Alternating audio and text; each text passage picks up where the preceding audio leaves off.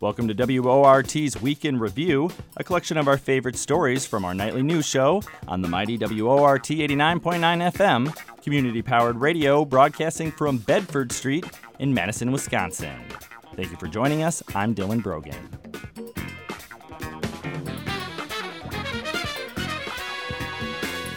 Ted Cruz, Bernie Sanders, and Rebecca Bradley were the big winners in this week's statewide election in Wisconsin. But there was a lot more on the ballot than the presidential and state Supreme Court races.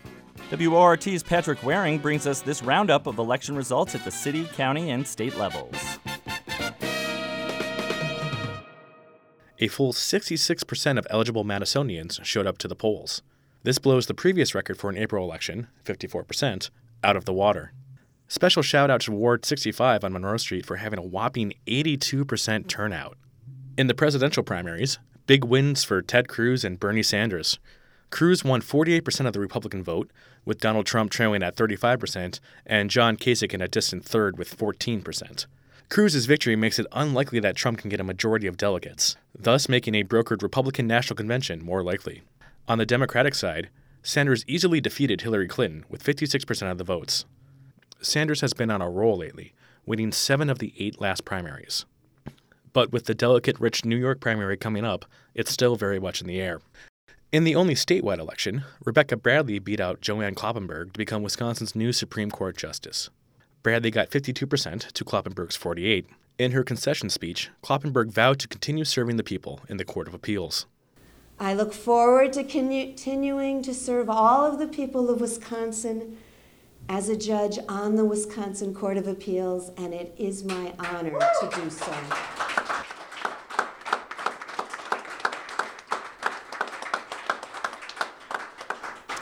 We ran a campaign that was fair, truthful, and respectful. We did all we set out to do, except for the coming out ahead part. In her victory speech, Justice Bradley assured Kloppenburg voters that she would continue to uphold the law. And I also want to tell all of the voters in Wisconsin who supported Judge Kloppenburg, please know that I am your justice too. Everything I said on the campaign trail, I mean sincerely. I will always follow the law, regardless of how I feel about it or the outcome in the case. And I think as I began with a quote from Churchill, there is nothing more exhilarating than being shot at without result. What's interesting about the Supreme Court race is that 157,000 fewer people voted in that race than in the presidential primaries, which seems kind of odd considering they're on the same ballot. It's a phenomenon called roll-off, in which people vote for the big-ticket elections but don't fill out the rest of the ballot. It's particularly pronounced for nonpartisan elections. This time around, roll-off was most noticeable in Milwaukee, where nearly 25,000 citizens neglected to vote in the Supreme Court race. Speaking of Milwaukee, all of the incumbent politicians kept their seats. Mayor Tom Barrett handily defeated Alder Bob Donovan, and Chris Abele defended his post as Milwaukee County Executive against State Senator Chris Larson, 56-44. In more local news, Dane County is really fond of Everett Mitchell. An outspoken advocate for criminal justice reform and a critic of racial inequality in Dane County, Mitchell was running an uncontested race for circuit court judge. But he managed to get more votes than any other circuit court judge in Dane County history. There were lots of school referenda passed in our listening area to raise revenue caps. Referenda were passed in Argyle, Dodgeville, Monona Grove, and Montello. Boscobel approved a small annual revenue increase, but said no to a larger $20 million proposal. This election was the largest test of Wisconsin's voter ID law. While turnout was overall higher than expected, it's hard to quantify how the ID requirement affected turnout. Wisconsin U.S. Representative Glenn Grothman, who is never one for subtlety, is taking some heat for telling TMJ4's Charles Benson that voter ID will help Republicans win the national election.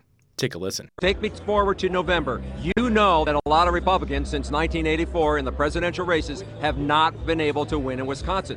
Why would it be any different for Ted Cruz or a Donald Trump? Well, I think Hillary Clinton is about the weakest candidate the Democrats have ever put up, and now we have photo ID, and I think photo ID is going to make a little bit of a difference as well. In a press call earlier today, Democratic Party of Wisconsin Chair Martha Lanning blasted Grothman for encouraging voter suppression. He might as well have said Republicans are working to rig elections in order to win. My message to Republicans is this. Look, If higher voter participation is an issue for your party, maybe your problem is with your bad policies and your divisive politics. Maybe you should be working to fix that problem instead of breaking our elections to suit your needs. That's not how democracy is supposed to work. Wisconsin election officials have one more election in August to tweak the voter ID implementation before the big presidential election in November. For WORT News, I'm Patrick Waring.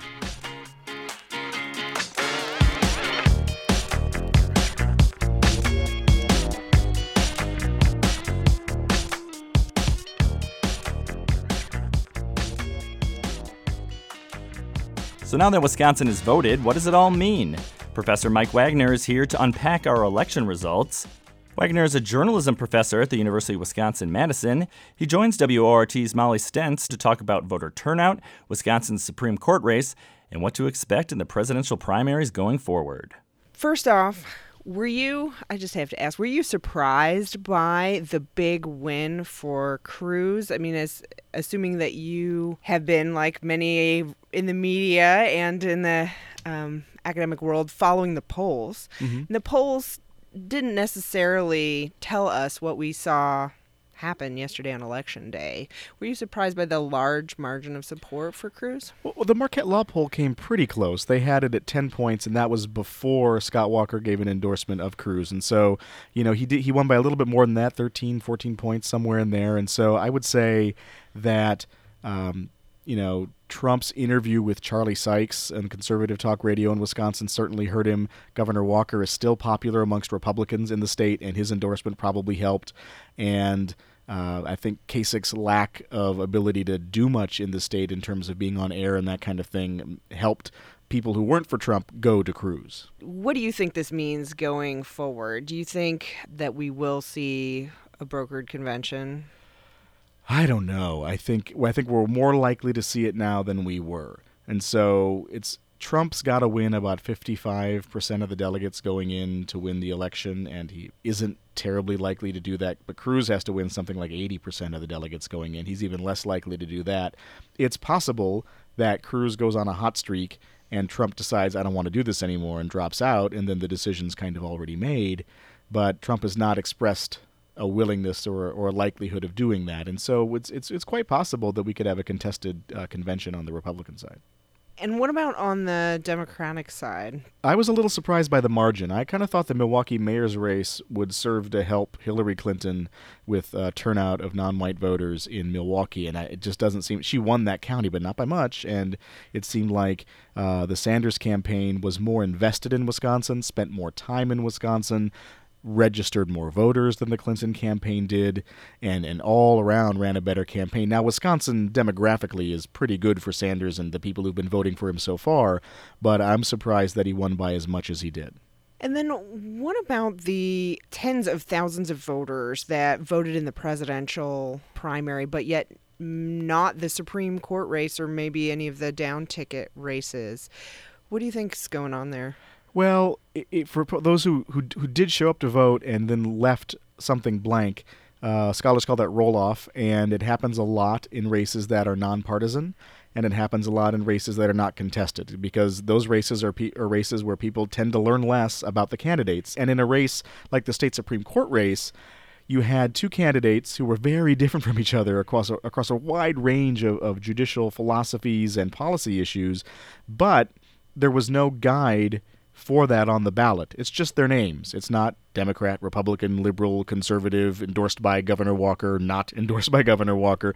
And so unless you're really following it closely, it's not clear who you should vote for. To what degree is that the responsibility of the media? Does that mean that people aren't getting the information they need to make those decisions? I do think that the race was covered. I mean, lots of outlets paid attention to it, and not just paid attention to things Rebecca Bradley said in the past or wrote in the past, but things about what these folks wanted to do and how they saw the law. There was attention paid to it. Not a ton, but there also were two hotly contested presidential primaries going on as well, and that's important too, and there's only so much space and so much time to cover things. But I think another thing, that affected the outcome of the race was the new voter ID law, and so usually that disproportionately affects liberal voters, and so there were more Republicans turning out to vote in this race than Democrats turning out to vote. We would suspect, from what we already know about who doesn't have appropriate IDs, that these are disproportionately economically disadvantaged, tend to be people of color, the elderly, and students. Most of those groups tend to vote with the Democrats, and so it could be that voter ID played a role in this. Probably not a deciding role, but a role in the results. Any way to quantify that? It's really hard to quantify it because you need different kinds of data. You need to know who showed up and was told they couldn't vote. You need to know who didn't go because they know they didn't have the ID.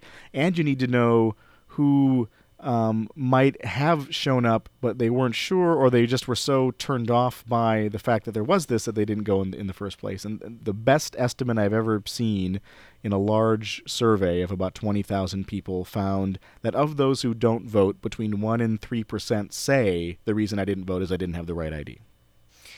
And what do you make of the record turnout that we saw yesterday? It's a close race on both sides. People are interested. The candidates spent time here. There weren't other races going on, so the candidates didn't have anywhere else to be. They paid attention. They spent their money. They met the voters, and the voters were engaged. And in Wisconsin, you can register on the same day and show up. And wouldn't you know it, there's always higher turnout in Wisconsin than almost any place else. The state has gone Democratic in the presidential races, right? Since the 80s. So is that in play, this election? Well, traditionally we would say that it should be a close race, but one that we would expect the Democratic candidate to win. That's happened since 1988. But, if you just go by the turnout numbers in the primary, there was a higher turnout amongst Republicans.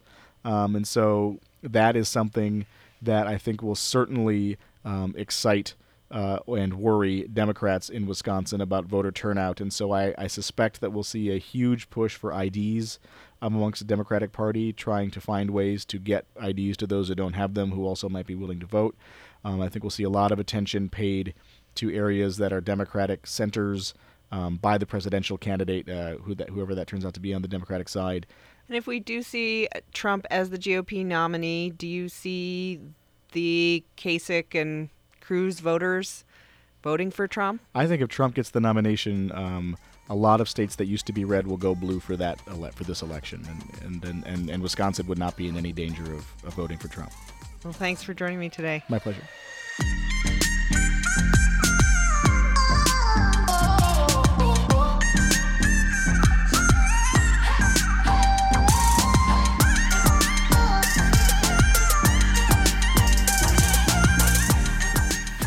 Listening to WORT's Week in Review. Moving from Wisconsin to our neighbors to the south, we take a look at one of the biggest public events for education over the past year. Last week, tens of thousands of teachers in Chicago did not go to work across the city. Instead, they spent their days on the streets protesting the lack of funding for their schools. WORT's Darian Lehman was there, and he filed this report from the streets of Chicago.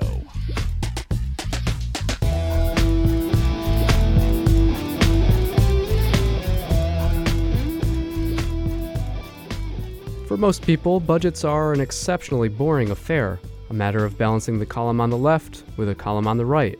But as mundane as they seem, budgets are also statements of our shared values, roadmaps for realizing a future that is different from the present. To date, Illinois still hasn't passed a budget for the current fiscal year, pushing many of the state's already underfunded institutions to the brink. And on Friday, April 1st, a wide range of groups came together to protest the budget priorities of state, city, and school district officials. I said they closing down our schools. They closing down our schools. And they building more prisons. And they building more prisons.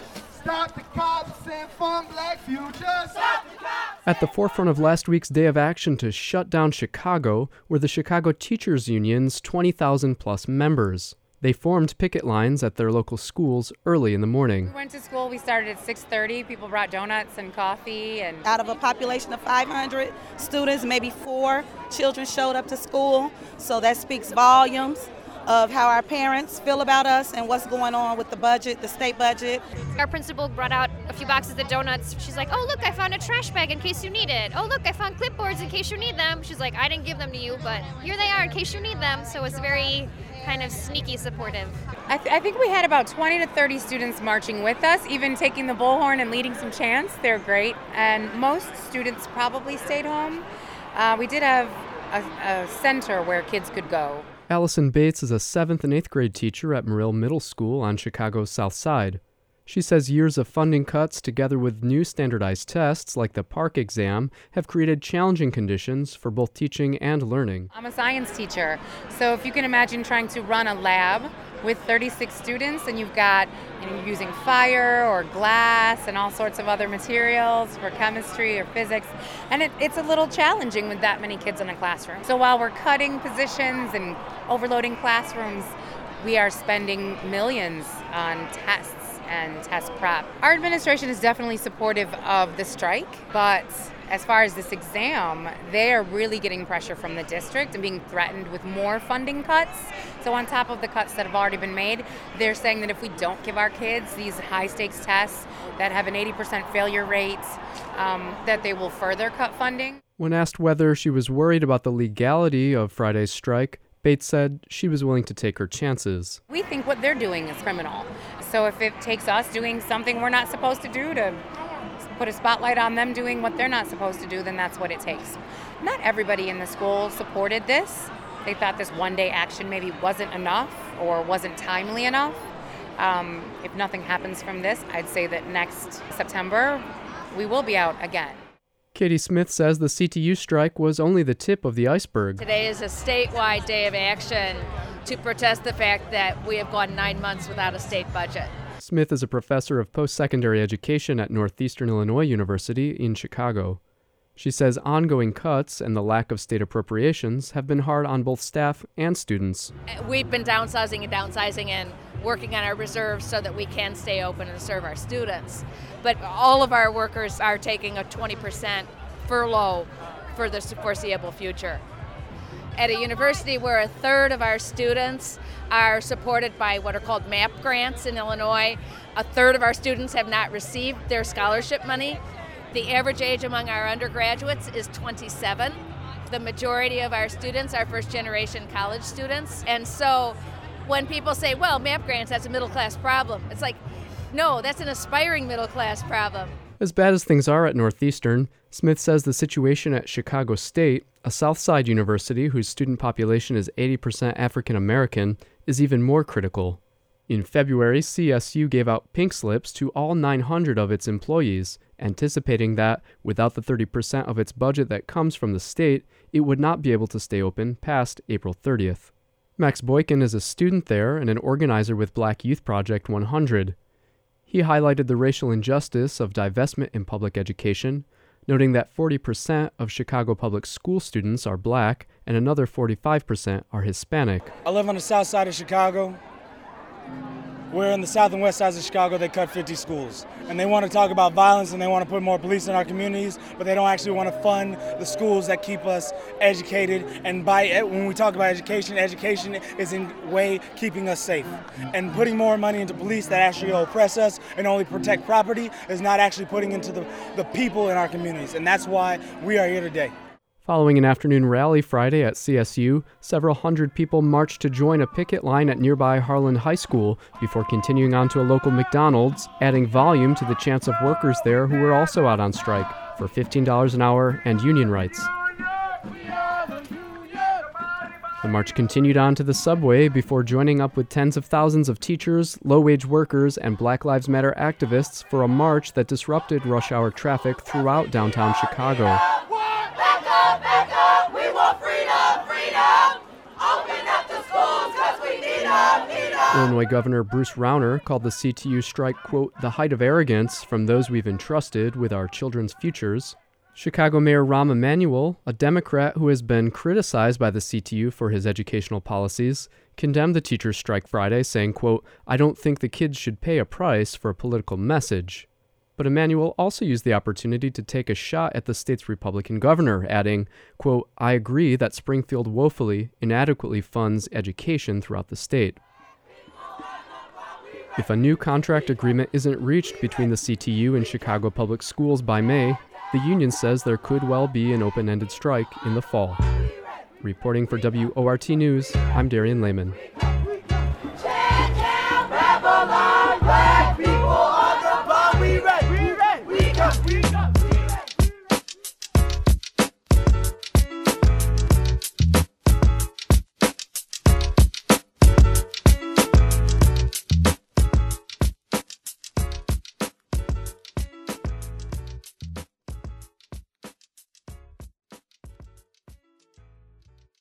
In sports news this week, soccer officials are in the spotlight over their pay practices.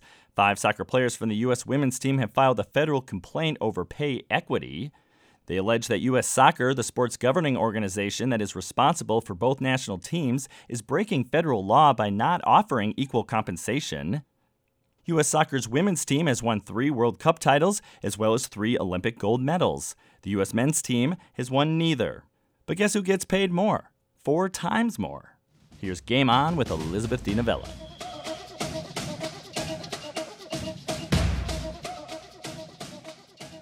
The U.S. women's national soccer team is, in the words of its goalie Hope Solo, the best in the world. It's hard to argue with Solo. The U.S. women's team has 3 World Cup championships and 3 Olympic gold medals. The women are the defending champs heading into the 2016 Summer Olympics in Rio. And how many times have the U.S. men's team won a World Cup? 0. And how many Olympic gold medals have the men's soccer team brought back with them to the United States? That's right, zilch, nada, none. Despite the U.S. women's national team world domination, the ladies are getting paid less than men. Enough is enough, ya basta. The women's soccer players are demanding equal pay to the U.S. men's national team. Carly Lloyd, Alex Morgan, Megan Rapinoe, Rebecca Sauerbrunn, and Hope Solo have filed a complaint with the Equal Employment Opportunity Commission. ESPN reports that the women's team generated nearly $20 million more in revenue compared to the men's team, but the women are paid almost 4 times less. Additionally, the women's national team is paid thousands of dollars less than men at almost every level of competition. Here are some of the other numbers cited in the EEOC filing. Both men and women's teams are required to play friendly matches, but the women get paid a bonus only if they win. The men's team gets paid more, even if they lose a match. So if you do the math, a man who lost 20 friendly matches for the United States men's team would get paid more than a woman who won 20 friendly matches. Think about that. Men are getting paid more when they lose than women get paid when they win. As Hope Solo said, the men get paid more to just show up. The women get paid to win major championships. Hope Solo told the Today Show, "We continue to be told we should be grateful just to have the opportunity to play professional soccer and to get paid for doing it. And in this day and age, it's about equality. It's about equal rights. It's about equal pay, and we're pushing for that." The indignities of the gender-based wage system follows on down the line. For example, men get paid more to travel. U.S. Soccer gives men a larger per diem to cover athletes' costs at international venues. Male athletes receive $75 a day, while females receive just $60. Why the discrepancy in such a tiny detail? Is it because U.S. Soccer thinks women eat salads and therefore accrue smaller tabs? Or does U.S. Soccer expect some dashing, well-paid male athlete to buy drinks for the ladies? The players' EEOC complaint notes that the women won their most recent World Cup title in a final that, quote, captured the hearts of approximately 23 million viewers, making it the most watched soccer game in American television history, end quote. So you can't justify bad salaries due to lack of interest. The Women's World Cup soccer ratings were comparable to Game 7 of the 2014 World Series. The EEOC filing says that the women's achievements in revenue generation have not resulted in us or our fellow players earning equal or better pay than the male players. Alex Morgan told the Today Show, "We have sacrificed so much. Every single day we sacrifice just as much as the men. We work just as much. We endure just as much physically and emotionally. And our fans really do appreciate us every day for that. We saw that with the high of last summer. And we're really asking and demanding now that now our federation and our employer really step up and appreciate us as well.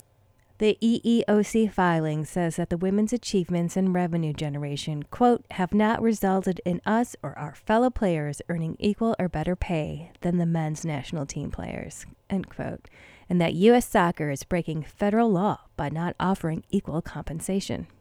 A look at U.S. Soccer's 990 IRS filing for the 2014 financial year shows that its highest-paid employees included 5 members of the men's national team. 5 of those players made around $400,000. The only woman to rank among the top earners in U.S. Soccer was attorney Lisa Levine, the organization's general counsel.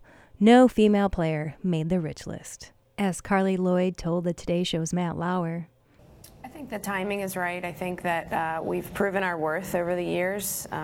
Just coming off of a World Cup win, and the pay disparity between the men and women is just too large, and we want to continue to fight. The generation of players before us fought, and now it's our job to keep on fighting. For WORT News, this is Elizabeth DiNovella. Game on.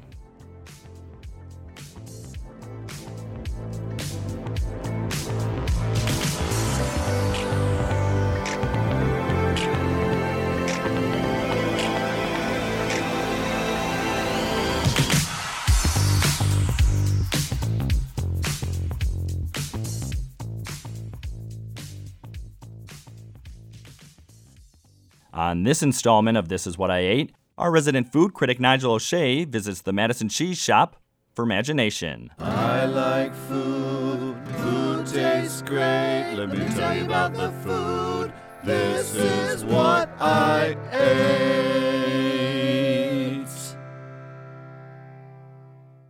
A question you will never ask yourself living in Wisconsin is, where can I buy some cheese? Cheese is a commodity that is generally pretty expensive, and in other states maybe not as plentiful. But in Wisconsin, cheese is sold in bulk quantities at any range of styles and price points. It is tedious to overstate the obvious, but for the benefit of everyone living outside of the Wisconsin borders, the stereotypes are true. Cheeseheads are called such for good reason. A question I do frequently ask myself, though, is, where can I get a good sandwich? I have some favorites in town to be sure, but much like fast food did to the hamburger and to Mexican food, sandwich chains have drowned a market in low-cost, large-quantity, low-quality options. Quiznos, Jimmy John's, Subway, Silvermine, Potbelly, Melio's, Capriati's. It would appear that there's a lot of places to get a sandwich, but there's really only a small handful of places I go to get a good sandwich in Madison. Fromagination at 12 South Carroll Street on the Capitol Square knows a thing or two about cheese, to be sure, but I found out it's also a great place to get a sandwich. The store itself is like a cheese theme park, with well-signed cases of so much Midwestern cheese, but never neglecting selections from out of state or out of country. Seeing a California cheese displayed amongst the best from Wisconsin tells me that this isn't just a downtown tourist attraction, but a masterful curation of cheese. Cheesemongers catch you staring and give you slices of cheese to try. There's a big collection of specialty foods as well, arranged like curios around the perimeter of the store. As I was looking around, I was offered a piece of raw milk fenugreek Gouda from Marika Gouda in Thorpe, Wisconsin.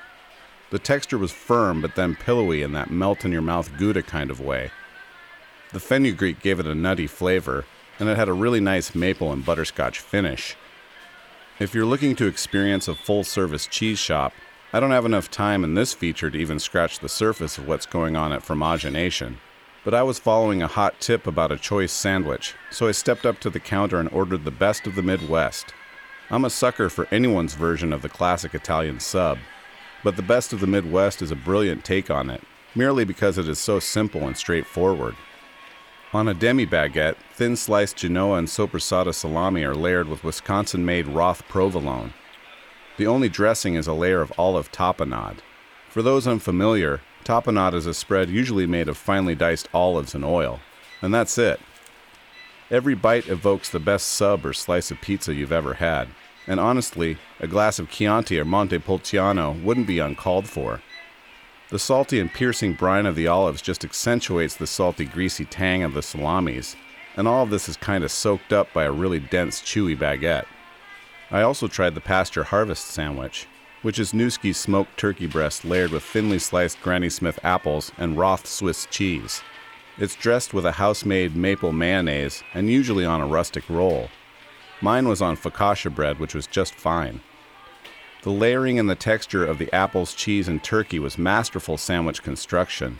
Neither sandwich got tiresome, and both were tasty until the last bite.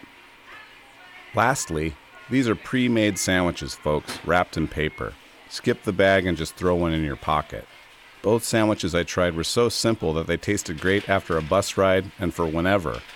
I will admit, it's a higher price point. Both sandwiches are $8.50, but a $5 footlong is such a letdown, you know? So why not skip the chips or the drink to pay for the quality sandwich? Fromagination at 12 South Carroll Street on the Capitol Square on the surface seems like an appropriate cheese and gift shop for the downtown Madison tourist crowd, but don't be fooled.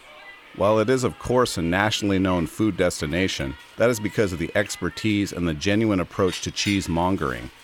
I go for more lowbrow reasons. They have easy-to-carry good sandwiches. Subchains be damned, I'm willing to hold out for quality over cheap quantity.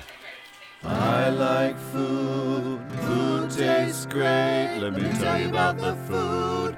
This is what I ate.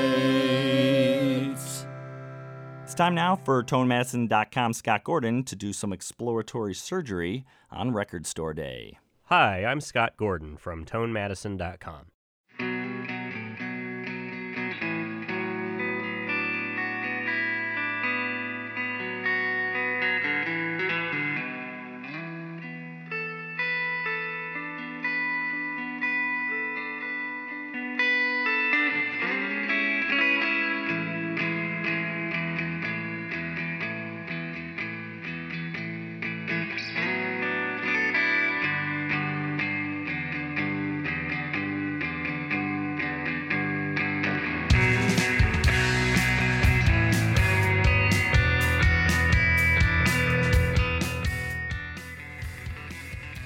So Joe and Eric and Chris, thanks for joining me this week. So we kind of been over why you're ending El Valiente in a piece that I wrote a couple weeks ago, but kind of why now, and sort of when did you kind of come to that decision? Eric. Well, I guess I take some responsibility for that, and that I guess initiated the ending of the band in some ways. I was just sort of in my own life. I'm in a place where like things are really kind of just up in the air over the next a year or so, and it's quite possible that I'll be moving and not be in Madison. And we had this show on the books, and it's with our buddies in Crib Sitter. Crib Hitter sounds so much nicer, doesn't it? Right. No. Yeah, it's so much worse. And then our buddies Tom Teslick and Pollinators. So I've been in bands in the past, and I wanted to actually have a last show, which I've never like really had in a band, and I'm proud of the band, and it's all kind of ending on with good juju, I think. So I just thought it'd be a good time to do it, and then with live stuff, I didn't want to like get in a position where I would kind of just be exiting, and I thought the time was kind of right for the band. Almost 10 years. It's the longest I've ever done anything in my life. The longest relationship I've had in my life. So I'm pretty proud of that. But I just kind of thought that it was time. No pun intended, but the writing was on the wall in the sense of writing had kind of stagnated, and I don't know, boring band stuff that I think just happens over time.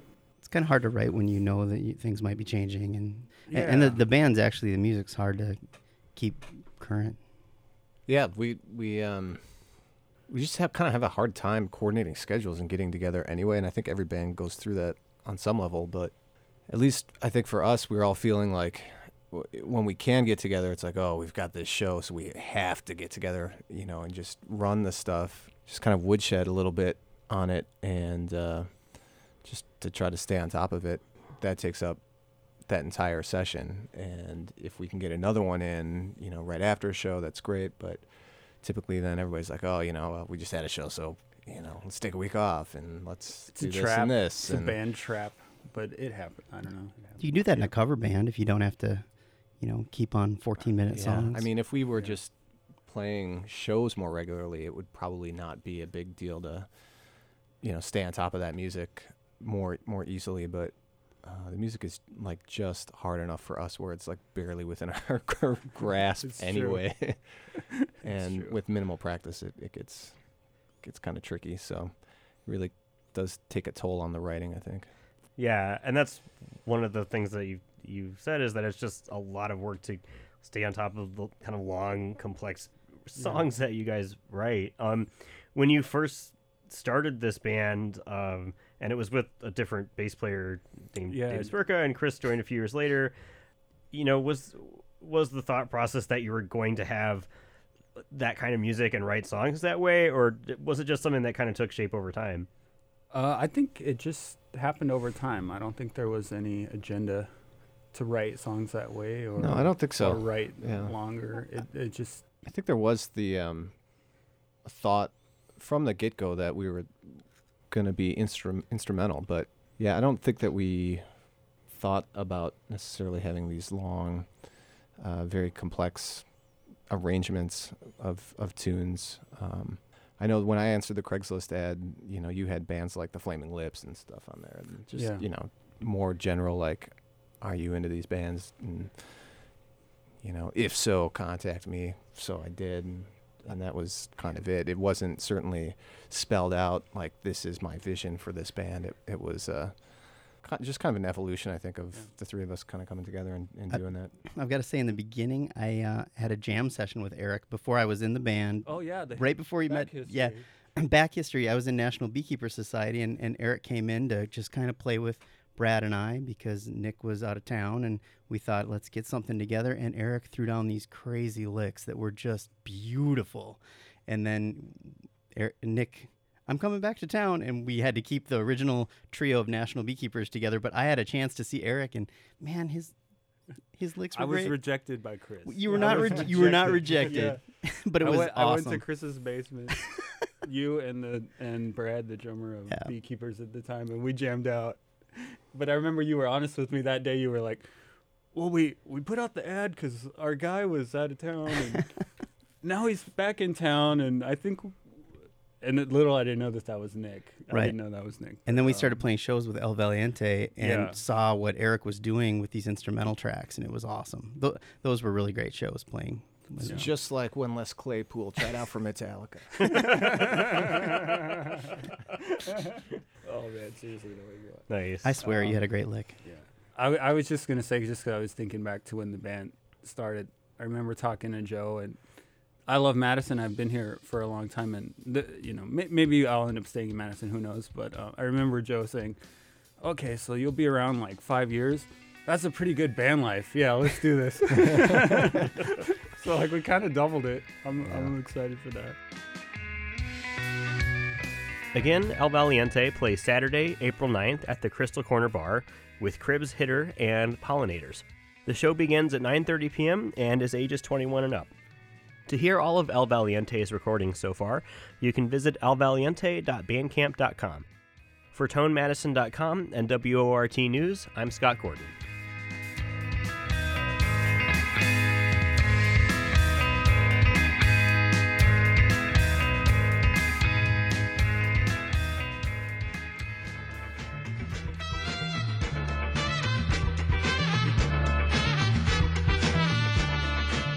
That'll do it for WORT's Week in Review. We are live from our downtown studios Monday through Thursday at 6 o'clock over on the FM dial 89.9. You can also listen live or anytime at WORTFM.org. Molly Stentz is the news director at WORT, and my name is Dylan Brogan. Just keep listening to the Wart. You'll know what's going on out there.